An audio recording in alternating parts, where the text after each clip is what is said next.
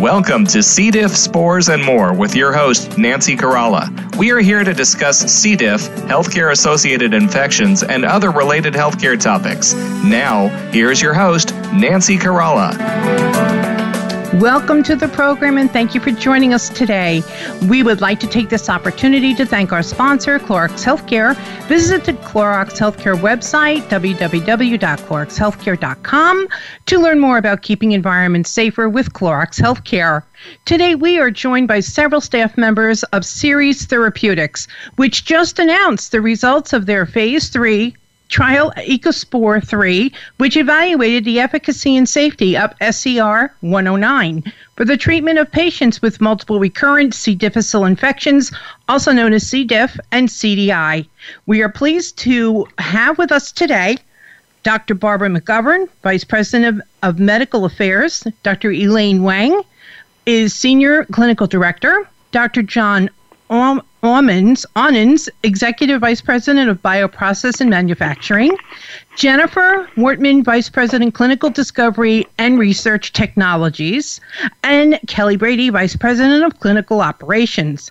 At this time, we are going to welcome Dr. Barbara McGovern to the program, who is going to give us a bit of a background on Seres Therapeutics and the drug development platform. Welcome to the program, Dr. McGovern. Nancy, thank you so much for inviting Seres to speak on your program. We really appreciate this opportunity. Seres has been pioneering the development of microbiome therapeutics in an entirely new field of medicine since the inception of the company almost 10 years ago. We prioritized C. diff infection as one of the first diseases we wanted to explore due to the tremendous unmet need. Furthermore, we focused our trial on patients with multiply recurrent disease for whom there are very limited treatment options, as you know. This debilitating and too often deadly disease is one of the most urgent bacterial infectious diseases in the United States and around the world. C. diff has a devastating impact on the lives of patients as many become homebound and afraid to be around friends and loved ones, leading to a loss of productivity and social isolation. Exactly. Thank you so much, Dr. McGovern. And Dr. McGovern, you were a practicing infectious disease doctor in the past. Can you review the current therapies that are used today for our audience? Absolutely. In primary C. diff, the antibiotics vancomycin and fidaxomicin are used as first-line therapies, but unfortunately, 1 of every 4 patients has a recurrence. The majority of these recurrences develop quickly within 1 to 3 weeks of antibiotic completion, considered the window of vulnerability. Risk factors for recurrence include older age and female gender. Treatment options for multiply recurrent infection are even more limited, with recycling the same drugs, such as vancomycin, for longer periods of time, which drives up costs with marginal benefit. The monoclonal antibody against C. diff toxin, bezlotuximab, is used to prevent recurrence in those at high risk of recurrence. But in reality, its efficacy declines in those with recurrent disease than compared to those with primary disease. The bottom line is we don't need a better antibiotic or a better monoclonal. We need a drug that addresses the underlying pathogenesis of disease. Exactly. And Dr. McGovern, can you explain to our global listeners the pathogenesis of a C. difficile infection and how that informed your drug development strategy? Of course. The pathogenesis of C. diff infection is a 2-hit process requiring disruption of the gut microbiome followed by exposure to the spores of C. diff. The first hit is recent exposure to broad-spectrum antibiotics for infections such as pneumonia, for example. The antibiotics kill those harmful bacteria, but they also kill the good bacteria that normally live in the healthy gut microbiome. And it's loss of these beneficial bacteria, which play a dominant role in host defense, leaving the patient vulnerable to pathogens like C. diff. The second hit is exposure to the spores of C. diff. In the environment of the disrupted microbiome, these spores germinate into toxin-producing bacteria that lead to severe diarrhea. And once you understand the pathogenesis of CDI, you begin to understand why the current standard of care leads to so many clinical failures.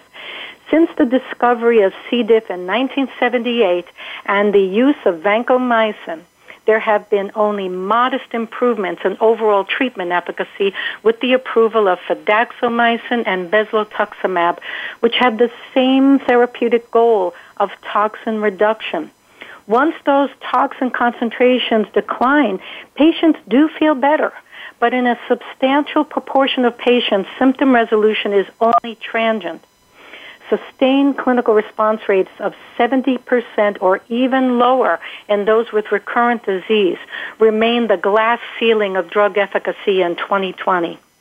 These types of response rates would be unacceptable for most infections, yet we come to accept recurrence of C. diff as something inevitable. We need to understand that C. diff is recurrent because none of our treatments address the disrupted microbiome, which facilitates C. diff spore germination. In fact, it can be argued that infection does not recur. It's rather that the symptoms recur because C. diff spores were never eradicated in the first place. C. diff, in effect, is the canary in the mine signaling that the patient has microbiome disruption in need of repair. Over the past several years, fecal transplant has been used as a crude method to repair the microbiome. As a proof of concept, we have seen that the transfer of minimally processed stool from a screened healthy donor to a patient with recurrent C. diff can often lead to a sustained clinical response. Notably, a durable response is associated with a gain of firmicute bacteria, which play a central role in gastrointestinal health and are found in high abundance in the healthy gut microbiome. And with that, Dr. McGovern, how effective is an FMT in the treatment of a recurrent CDI? So the problem is that the estimates of FMT efficacy range widely depending on the study. Some of the highest rates reported are with colonoscopy delivery, which adds risk to the patient with active colitis and inflammation. The lowest efficacy rates are associated with fecal enemas, which might be due to the inefficient delivery of FMT to far places in the colon. The wide range of efficacy estimates may be due also to the quality of the evidence and the quality of the trial. Unfortunately, there are few high-quality placebo-controlled trials of FMT published to date, and as a result, the IDSA guidelines that recommended FMT did so only based on moderate quality evidence. Right. And Dr. McGovern, what are some of the limitations of the evidence supporting FMT efficacy? So some of this has to do with selection of patients. To explain it further, I need to give your listeners some background on how C. diff is diagnosed. There are two categories of diagnostic assays, which include testing for toxin production, which is the hallmark of disease, and PCR testing for C. diff itself, whether or not it makes toxin. Why is that important? Toxin production correlates with active infection. In contrast, PCR cannot differentiate between simple colonization versus active disease, leading to overdiagnosis. Now, in clinical practice, your physician might decide that PCR testing is fine because they're using other kinds of information that helps them decide if you have C. diff. But in order to accurately assess the efficacy of an experimental intervention in a treatment trial, you must have certainty that all your study subjects have the disease in question. I emphasize this point because if you don't have certainty around that basic premise, your trial is flawed. Yet no published placebo-controlled trial of FMT to date has required toxin testing, which can lead to unclear estimates of true efficacy. Exactly, Dr. McGovern. And there have been several FMT safety reports issued from this FDA over the past year. Can you review those alerts with us? Sure. Less than a year ago, we saw a major report in the New England Journal of Medicine about transmission of drug-resistant bacteria from FMT, which led to multiple hospitalizations and the death of one patient. Fortunately, the link between these serious events and contaminated FMT was recognized quickly because this was done during the monitoring of a clinical trial.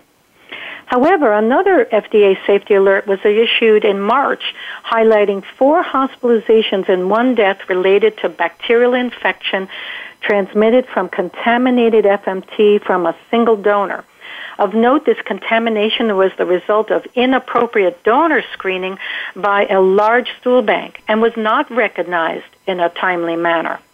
Since the vast use of FMT occurs outside clinical trials, we need to consider whether these transmissions are just the tip of the iceberg. Finally, the FDA issued another alert regarding their concerns about potential transmission of the etiologic agent of COVID-19. The FDA is concerned because SARS-CoV-2 is excreted in stool long after respiratory shedding has resolved, which highlights the limitations of donor screening alone. Using the universe of microbes in FMT brings unintended consequences. We clearly need a safer, more focused approach to microbiome repair. So to summarize, CDI is a toxin-mediated disease which requires 2 hits, disruption of the microbiome and exposure to the C. diff spores. Patients suffer recurrences because current treatments do not restore the microbiome, and that facilitates a vicious cycle of recurrence. FMT provides proof of concept supporting the need for microbiome recovery to achieve durable responses. However, the estimates of FMT efficacy are unclear, and these safety alerts from the FDA highlight the vulnerability of FMT to undetected or emerging infections like COVID-19. We clearly need a safer, more efficacious approach to approaching recurrent CDI. Exactly. Thank you so much, Dr. McGovern, for sharing all of this important information with us. And at this time, we're going to pause for our first commercial break. When we return, we will continue discussing the top-line data on SER-109, efficacy and safety from the ECOSPOR 3 trial with our guest, Dr. Elaine Wang, Senior Clinical Director. Please stay tuned. We will be right back after these messages.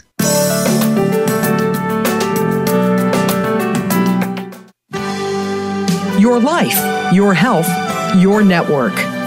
You're listening to Voice America Health and Wellness. Because C. difficile lives on surfaces for weeks, because it infects nearly 500,000 Americans yearly, you need disinfectants you can trust. Clorox Healthcare bleach products, cited by more studies to kill C. diff than any other products. EPA registered to kill C. diff in as fast as 3 minutes. Trusted disinfectants to kill C. diff spores in hospitals, because even one C. diff infection is too many. Learn more at CloroxHealthcare.com. Join us on Saturday, November 14th at 8 a.m. Eastern Time for the 8th Annual International C. diff Virtual Conference and Health Expo. For details and to register, please visit cdiff2020.com. Again, that's cdiff2020.com.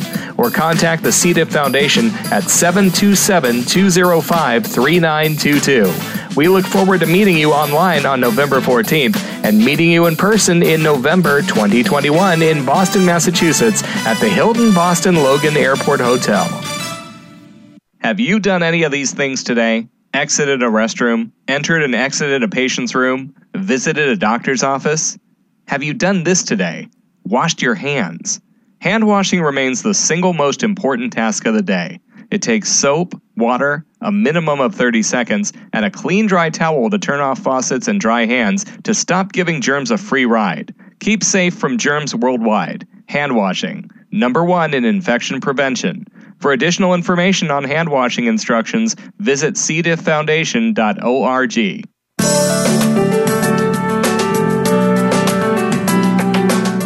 You are listening to C. diff, spores, and more. If you have a question, please send an email to info@cdifffoundation.org. Now, back to our program. Here again is your host, Nancy Caralla.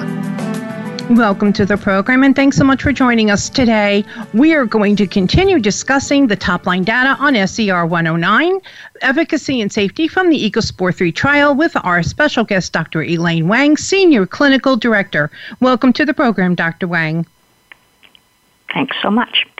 You're welcome. And Dr. Wang, we understand that SER-109 is a live microbiome drug. Can you tell us more about SER-109 and what differentiates it from other treatments for recurrent CDI? Sure, Nancy, and let me just thank you once more for inviting us to speak. SER-109 is an investigational oral microbiome treatment designed to break the cycle of recurrent C. diff infection.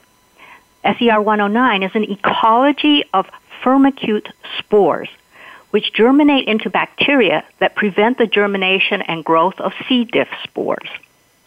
A key advantage of using spores is that they are resistant to gastric acid, enabling series to formulate them into capsules for oral delivery. As you heard from Dr. McGovern, the pathogenesis of C. diff infection is a two-hit process involving microbiome disruption followed by the germination of pathogenic C. diff spores. These toxin-producing bacteria can then flourish and cause disease. Antibiotics are effective at killing C. diff bacteria, leading to symptom resolution as stool toxin concentrations decline. However, antibiotics have no effect on the dormant C. diff spores, which serve as a reservoir that feeds this vicious cycle of recurrent infection. Thus, antibiotics are necessary but insufficient to treat this condition. This two-hit process requires a two-pronged treatment approach. The treatment approach consists of targeted antibiotics to kill the toxin-producing C. diff bacteria, followed by a microbiome treatment to correct the microbiome disruption to achieve a sustained clinical response. Thank you so much, Dr. Wang. And Dr. Wang, can you tell us how the ECOSPOR 3 trial was designed? Sure. Our phase 3 study, ECOSPOR 3, enrolled patients with multiply recurrent disease using the strict criteria of toxin testing. Our study subjects had been treated with either vancomycin or fidaxomicin for 10 to 21 days, according to the investigator's discretion. Subjects with symptom resolution were then randomly assigned one-to-one to either receive SER-109 or matching placebo, administered orally daily for 3 days. Subjects were stratified by age, 18 to 64 years old, or 65 years and over, and by antibiotic they received for the C. diff infection. The primary endpoint was the proportion of subjects who had CDI recurrence by 8 weeks after dosing. Recurrence was determined by the return of diarrhea. The need to reinitiate CDI antibiotics is determined by the investigator, and confirmation of the clinical diagnosis with a positive toxin test. The medical literature indicates that nearly all recurrent CDI cases happen within this 8-week time frame, but over half occur rapidly within just a few weeks after antibiotic discontinuation. This is the window of vulnerability because C. diff targeted antibiotics either maintain or exacerbate the dysfunctional microbiome, which supports spore germination and recurrent disease. 67 sites in the U.S. and Canada participated in the trial, and 182 subjects were enrolled. Important features of our trial design differentiate it from other studies. First, we included only subjects with acute onset of C. diff infection.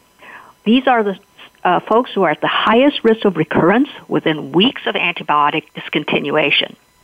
Inclusion of patients with a distant history of C. diff infection, as seen in other studies, can artificially inflate the efficacy of a therapeutic intervention. Second, we excluded subjects who were on long-term suppressive antibiotics, which again can artificially inflate drug efficacy. Third, we conducted a blinded study by using a matching placebo so that patients and their caregivers and we did not know which product they were receiving. This is critical to understanding efficacy. Fourth, we are the first trial in a decade to require toxin testing at enrollment and at the time of suspected recurrence. Toxin testing ensures enrollment of subjects with active C. diff and accuracy of the primary endpoint of the study. Finally, our primary endpoint looked at recurrence at 8 weeks, since the vast majority of recurrences occur within this window period. However, we will be getting data to look at recurrences out to 12 and 24 weeks as well. Compare that to the follow-up period of most antibiotic trials, which have only followed patients out for 4 weeks, likely underestimating the rates of recurrences. The patients who enrolled reflected the recurrent CDI population. 55.6% were 65 years or over, 68.9% were female, and 72% were treated with vancomycin for their infection. 56.7% were on their second recurrence, and the remainder has 3 or more recurrences. This underscores the unmet need of this patient population. CDI recurrence was determined by the return of diarrhea. The need to reinitiate CDI antibiotics is determined by the investigator, and confirmation of the clinical diagnosis with a positive toxin test. Thank you so much, Dr. Wang, for sharing and reviewing the design of the trial. We appreciate that. And Dr. Wang, I hope you can now share with our global listeners the top-line results of the ECOSPOR 3 trial that we are eagerly awaiting. Yes, I am very pleased to report that this Phase 3 study clearly met the primary endpoint with a highly significant reduction in C. diff recurrence rates. We observed 41.3% of patients who received placebo recurred, whereas only 11.1% of patients in the SER-109 group recurred by 8 weeks. This was a highly significant result, with a p-value less than 0.001. The results indicate a dramatic and clinically meaningful reduction of recurrence rates by a difference of more than 30%.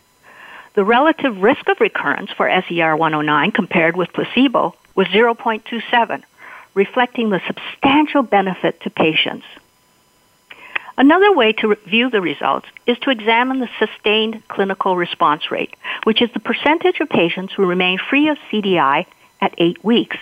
Using this metric, SER-109 treatment led to a sustained clinical response in 88.9% versus only 58.7% in placebo subjects. Importantly, our efficacy results also far exceeded the criteria determined by the FDA for efficacy based upon a single pivotal study. In addition, the results across the age and antibiotic strata were similar to the overall top-line study results. We plan to present additional analyses at future clinical conferences and in several clinical and scientific publications. Dr. Wang, thank you so much for the clear summary of the efficacy data. And can you now tell us what you learned about the SER-109 safety profile? I am also happy to report that SER-109 was very well tolerated. Based on our data through week 8, SER-109 was associated with an adverse event profile similar to that of placebo. Patients administered SER-109 had no treatment-related serious adverse events. The most commonly observed treatment-related adverse events occurred in the GI system, the majority of which were mild to moderate in nature, and included flatulence, abdominal distension, and abdominal pain. These adverse events were observed in a similar proportion of patients in the placebo arm. Our safety profile has 2 important components related to the nature of our drug product and the way SER-109 is manufactured. First, our drug product of firmicute spores has been well tolerated in all series clinical trials to date, which might be expected since Firmicute bacteria are highly abundant in the healthy gut microbiome. We focus on delivering only the essential components key to efficacy, the Firmicute spores. Second, our manufacturing process leads to a purified spore-based product, which represents less than 1% of whole stool, thus reducing the risk of transmission of infectious agents. You will hear more about our manufacturing process from Dr. Anand.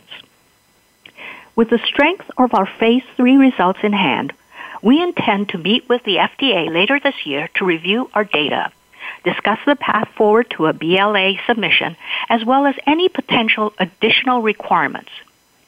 In the meantime, we anticipate adding many additional subjects in an open-label study Series 013, and we will include the data from these subjects in the safety data portion to the FDA. We will hear more about the open-label study and how you can participate from Kelly Brady. In summary, SER-109 is designed to deliver only the essential components needed for efficacy while mitigating risk to patients. ECOSPOR 3 was performed in the hardest-to-treat patient population with multiply recurrent C. diff infection, accurately defined by toxin testing, and using the highest quality of study design, the randomized clinical trial. We believe the high sustained response rates speak not only to the efficacy of the drug, but also reinforces the critical role of the microbiome restoration and durable clinical recovery.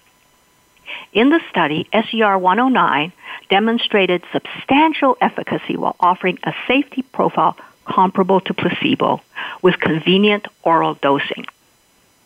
Based on these data, we believe SER-109 has the potential to fundamentally transform the treatment of recurrent C. diff infection.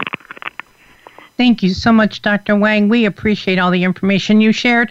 And at this time, we are going to pause for a commercial break. When we return, we will continue discussing the top-line data on SER-109, efficacy and safety from the ECOSPOR 3 trial with our guest, Dr. John Anand, Executive Vice President of Bioprocess and Marketing, and Jennifer Wortman, Vice President, Clinical Discovery and Research Technologies. Please stay tuned. We'll be right back after these messages.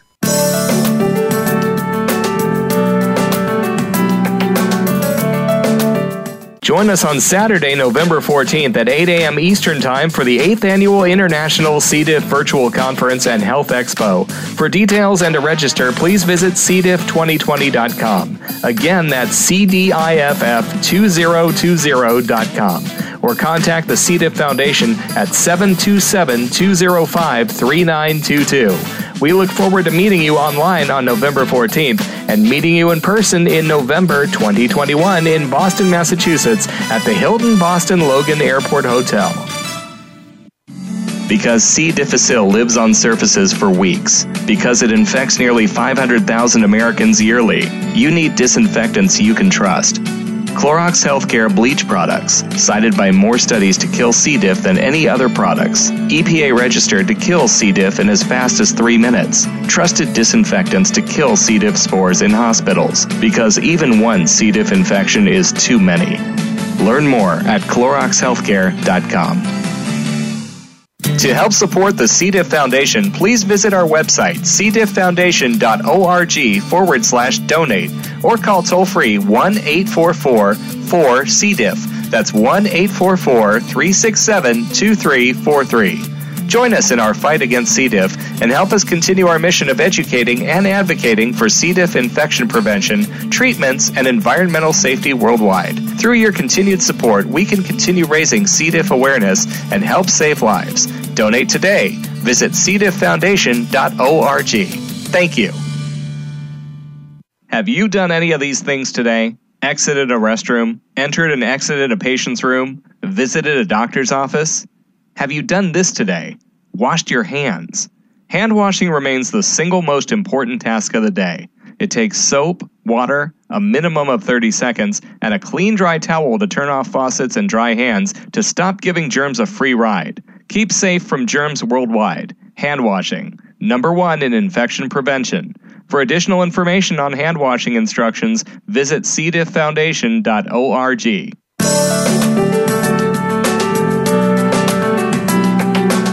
You are listening to C. diff, spores, and more. If you have a question, please send an email to info@cdifffoundation.org. Now, back to our program. Here again is your host, Nancy Caralla. Welcome back to the program, everyone, and thanks so much for joining us today. At this time, we are going to continue our discussion on the top-line data on SER-109 efficacy and safety from the ECOSPOR 3 trial with our guests, Dr. John Onens, Executive Vice President of Bioprocess and Manufacturing, and Jennifer Wortman, Vice President, Clinical Discovery and Research Technologies. And right now we are going to welcome Dr. John Onens to the program. Welcome to C. diff, spores, and more, Dr. Onens. Thank you, Nancy. You're welcome. And Dr. Onens, can you explain how SER-109 is manufactured and how you screen your stool donors for our listeners? Sure enough. So SER-109 is a novel product, and we hope it will be the first highly purified and biologically derived microbiome therapeutic using bacteria that are native to the gut. Now, because these bacteria are adapted to coexist with us, we only need to supply a very small seeding for treatment, and then the human gut acts as a bioreactor for the growth of our bacteria. So, as a consequence, our manufacturing scale of operations aren't large, and furthermore, the numbers of donors needed for drug supply is quite modest, reducing risk to supplying a population. As you've heard from Barbara and Elaine, SER-109 is composed of bacterial spores, which is a form of bacteria that some bacteria go into to protect themselves from the environment. And among other things, spores are resistant to stomach acid, oxygen, and heat, and they're a convenient product that is stable at room temperature, so we take advantage of those features. Now, when we initiated development of SER-109, one of the unknowns we had was how consistent the composition of a natural spore product would be and how well it would perform clinically in patients and how consistently. And we've been diligent about exploring this, both clinically and analytically. And to date, we've used materials from multiple donors in the clinic, including this current trial, with no indication of a donor effect or a drug lot effect so far. So that's very encouraging.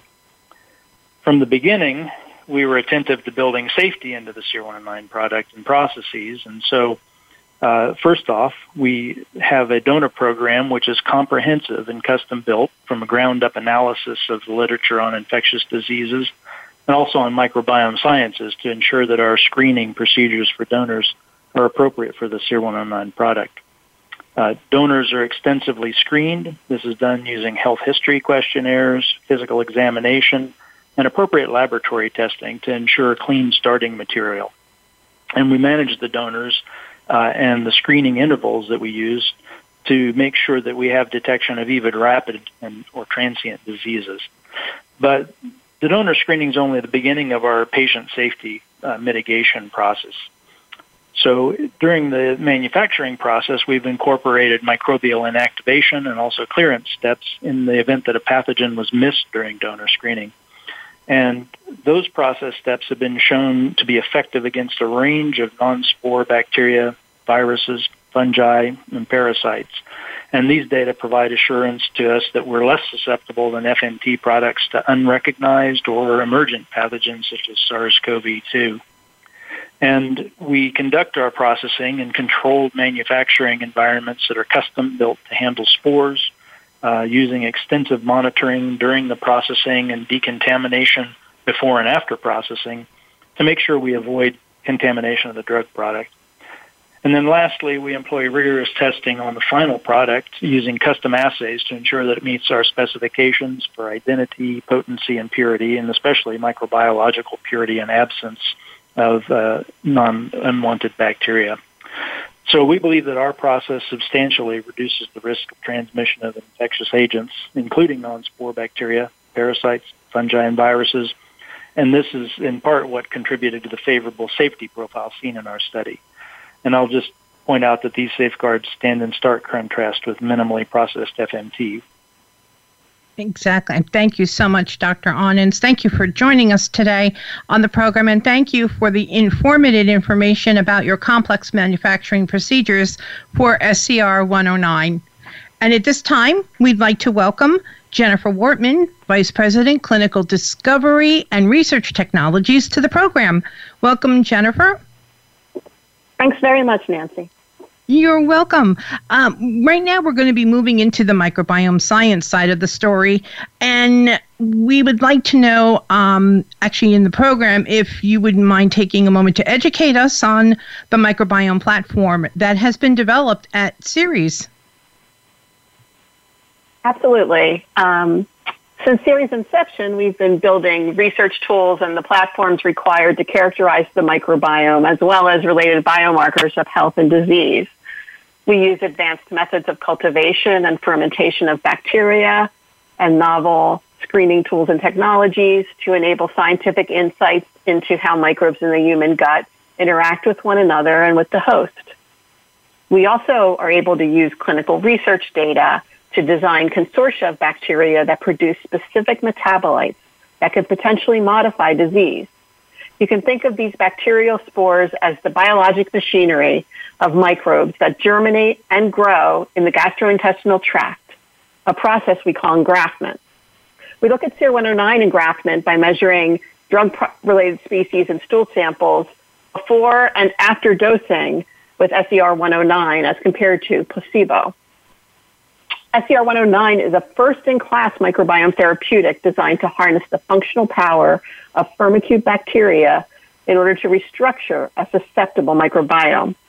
Our clinical and non-clinical data support that SER-109 contains the active bacteria that prevent C. difficile germination and vegetative growth. Furthermore, modulation of the microbiome to treat disease can be achieved with delivery of a consortia of the key active bacteria and does not require full-spectrum microbiota, such as an FMT, which actually may increase the risk of infection or have other undesirable pharmacologic properties. Thank you so much for that. And Jennifer Wortman, can you explain the pharmacology of SER-109 to our global listeners? Absolutely. The pharmacology of a drug is determined by its pharmacokinetics and its pharmacodynamics. Pharmacokinetics measures the movement of a drug inside the body. For a small molecule drug, we might see movement of the drug from the GI tract to the urine or the feces, for example.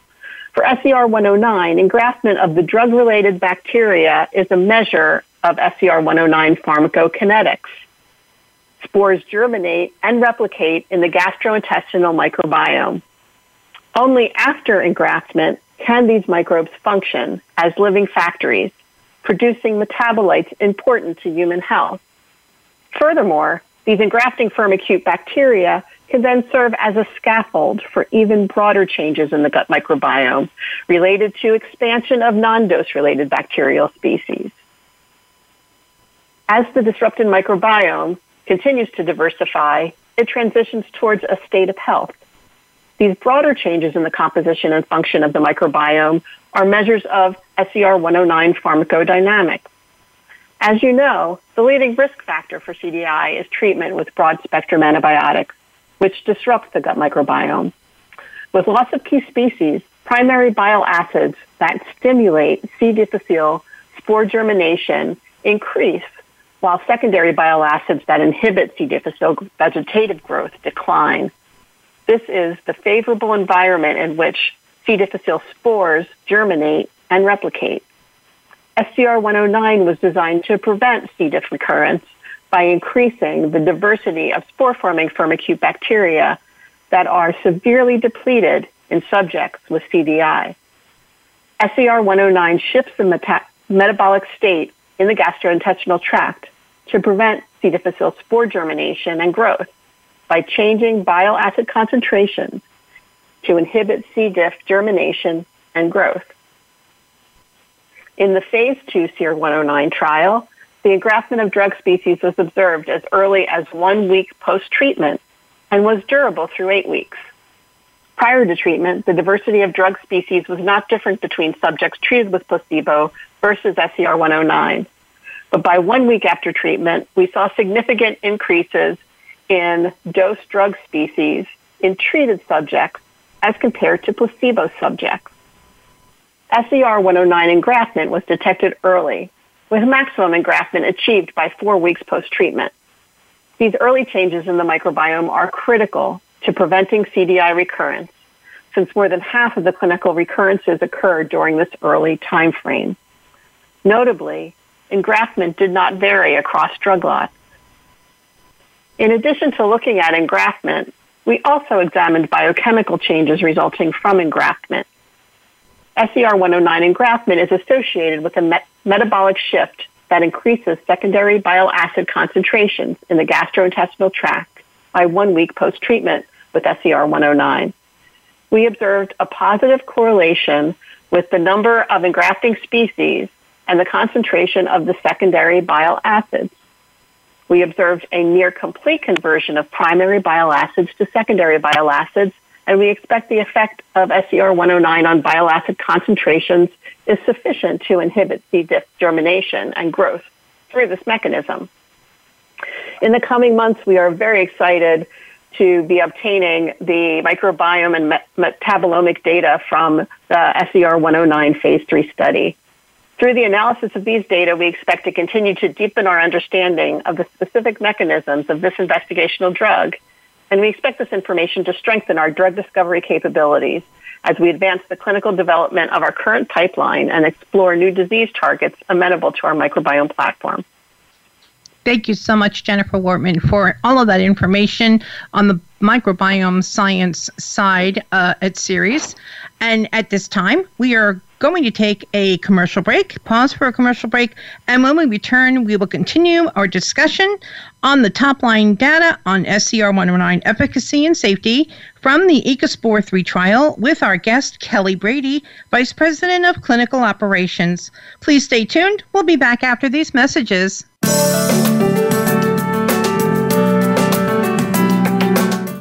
Opinions, options, answers. You're listening to Voice America Health and Wellness. Have you done any of these things today? Exited a restroom, entered and exited a patient's room, visited a doctor's office? Have you done this today? Washed your hands? Hand washing remains the single most important task of the day. It takes soap, water, a minimum of 30 seconds, and a clean, dry towel to turn off faucets and dry hands to stop giving germs a free ride. Keep safe from germs worldwide. Hand washing, #1 in infection prevention. For additional information on hand washing instructions, visit cdifffoundation.org. Because C. difficile lives on surfaces for weeks, because it infects nearly 500,000 Americans yearly, you need disinfectants you can trust. Clorox Healthcare bleach products, cited by more studies to kill C. diff than any other products. EPA registered to kill C. diff in as fast as 3 minutes. Trusted disinfectants to kill C. diff spores in hospitals, because even one C. diff infection is too many. Learn more at CloroxHealthcare.com.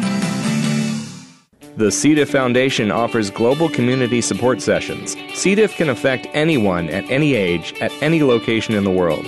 Receive support from topic experts sharing information on nutrition, mental health, C. difficile prevention, treatments, and environmental safety. Get answers to your questions. You're not alone. Support is just a phone call or mouse click away. To register for a session, call the C. diff Foundation at 919-201-1512 or visit us on the web at cdifffoundation.org. Your life, your health, your network. You're listening to Voice America Health and Wellness.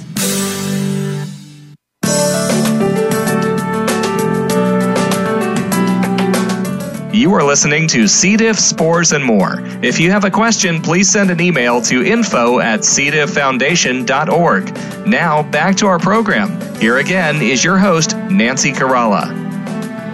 Welcome back to the program, and thanks so much for joining us today.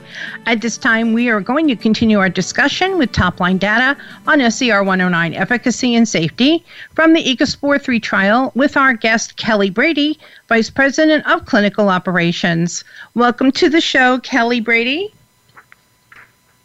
Thank you so much for having me, Nancy. You are very welcome. We're so glad Yep, we're so glad you're here. And Kelly, if you wouldn't mind now, I'd like to ask you if you wouldn't mind telling us about the open label study that will be opening soon. Absolutely. I am very happy to announce that the SERIES-013 open label study has now been amended to include a new cohort for enrollment of all recurrent CDI patients at our active clinical sites. The open label study plans to enroll up to 200 subjects, and these subjects will support the series safety database. An open label trial means that everyone who qualifies for the trial and enrolls will receive the active investigational drug, and there is no placebo arm. As part of SERIES' application to the FDA to conduct an open label trial for patients with recurrent CDI, SERIES proposed to include a broader group of recurrent CDI patients, including those with a first recurrence. We are very pleased that the FDA accepted this expanded patient population. We are hopeful that enrollment in the open label portion of the study going forward will accelerate given the strength of our phase 3 data that Dr. Wang presented earlier in the podcast. The study inclusion criteria will be the same as described by Dr. Wang earlier, and CDI recurrence will be defined by the following criteria: a positive C. diff stool sample determined by a toxin assay in patients who have experienced one or more CDI recurrences in the past 12 months, greater than or equal to 3 unformed bowel movements per day over 2 consecutive days, and finally, assessment by the treating physician that the patient's condition warrants antibiotic treatment. In addition, the open label amended SERIES-013 Cohort 2 will also include the following: oral SER-109 administration of 4 pills per day over a 3-day period, the same as the SERIES-012 ECOSPOR 3 trial. The open label amended SERIES-013 study will not have any placebo arms and will not require any electronic diaries. The study will also include clinic visits at screening and day 1 of the study, and stool collection will only be required at screening and suspected recurrence visits. The study will also include flexibility for home or clinic visits at week 8 and recurrence or early termination visits. Patients will also have weekly telephone contacts for weeks 1 through 7 with their treating physician and their nurse, as well as monthly telephone contacts for weeks 12 and 24, which will allow close contact and oversight by your treating doctor for your condition. Currently, SERIES has approximately 50 sites across the U.S. and Canada who will be participating in the open label study, and our team at SERIES is working hard to add an additional 40 sites across the country and Canada so that this open label study opportunity may be available to more patients. SER-109 has obtained breakthrough therapy and orphan drug designation from the FDA, and we look forward to near-term meetings with FDA to discuss our exciting study results, as well as the requirements to submit a BLA. In light of the tremendous unmet need that Dr. McGovern outlined earlier, it is our sincere hope and aspiration to be able to offer an effective and safe new treatment option to these patients that could make a meaningful difference to their lives. At our upcoming Breakthrough Therapy Designation meeting with FDA, we will discuss whether any additional safety data may be required in the context of the very favorable safety profile we have observed for SER-109 in the phase 3 study, as well as the earlier SER-109 clinical studies. In addition, there is a large unmet need since the largest FMT provider in the U.S. halted shipment of FMT several weeks ago. It is possible that the FDA may ask for additional numbers of patients exposed to SER-109, given the previous advice we have received from FDA of needing to have treated approximately 300 patients with a specific dose to be marketed. We currently have a safety database with the SER-109 phase 3 dose of approximately 105 subjects. We anticipate that we will be able to add many additional subjects in the open label portion of the study, and we will include data from these subjects in the safety data portion of the BLA for SER-109. Next, I would like to speak about how you or patients can learn more about the SERIES-013 open label study. If you or a member of your family are interested in participating in the SERIES-013 open label study, or you would like more information on this study or series in general, please visit our series website at seriestherapeutics.com for more information. You may also contact the email clinicalstudies@seriestherapeutics.com to be connected with a member of our series team so that we may refer you to the nearest participating clinical trial center. Finally, on behalf of all of the staff at Series Therapeutics, I want to sincerely thank all of the investigators and patients who participated in this landmark trial thus far, which demonstrated that a microbiome therapeutic is a critical partner in the clinical management of patients with recurrent CDI. We could not have reached this important milestone for this trial without the dedication of our investigators and clinical research personnel. Most importantly, we are humbled by the hundreds of patients who have participated in our trials from the early days of the phase 1 studies until today. You put your trust in us, and we are forever grateful. Thank you. Well, thank you so much, Kelly Brady, for joining us today on C. diff, spores, and more, and providing everyone with a wonderful update. And also, at this time, we want to thank the members of the Series Therapeutics organization, Dr. Barbara McGovern, Vice President of Medical Affairs, Dr. Elaine Wang, Senior Clinical Director, Dr. John Onens, Executive Vice President of Bioprocess and Manufacturing, Jennifer Wortman, Vice President, Clinical Discovery and Research Technologies, and Kelly Brady, Vice President of Clinical Operations. We are so grateful for all of you for joining us today on today's C. diff, spores, and more episode, and we thank you all, including all of your colleagues and everyone at Series Therapeutics. We thank you for your continued dedication in the health and wellness community, and especially in the C. diff community. And at this time, the members of the C. diff Foundation would like to thank our sponsor, Clorox Healthcare. To learn more about their products, please visit their website, www.cloroxhealthcare.com. And we wish to acknowledge the organizations around the globe dedicated to improving health and through research and developing new products to address C. difficile infection prevention, treatments, protecting the gut microbiome, clinical trials, diagnostics, and environmental safety worldwide. To learn more about clinical trials focused on C. diff infections and recurrent C. diff infections, prevention and treatments, please visit the C. diff Foundation's website, www.cdifffoundation.org, and also the clinicaltrials.gov website. Please help them to help you to help others. To learn more about upcoming events that you will not want to miss out on, please visit the C. diff Foundation's website.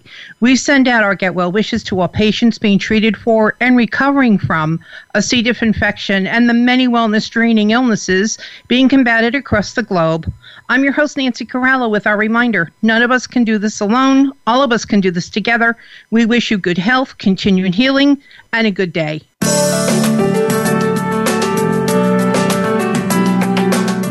Thank you for tuning in this week for C. diff, spores, and more. Be sure to join your host, Nancy Caralla, again next Tuesday at 10 a.m. Pacific Time. That's 1 p.m. Eastern Time for another edition of our program on the Voice America Health and Wellness Channel. None of us can do this alone. All of us can do this together.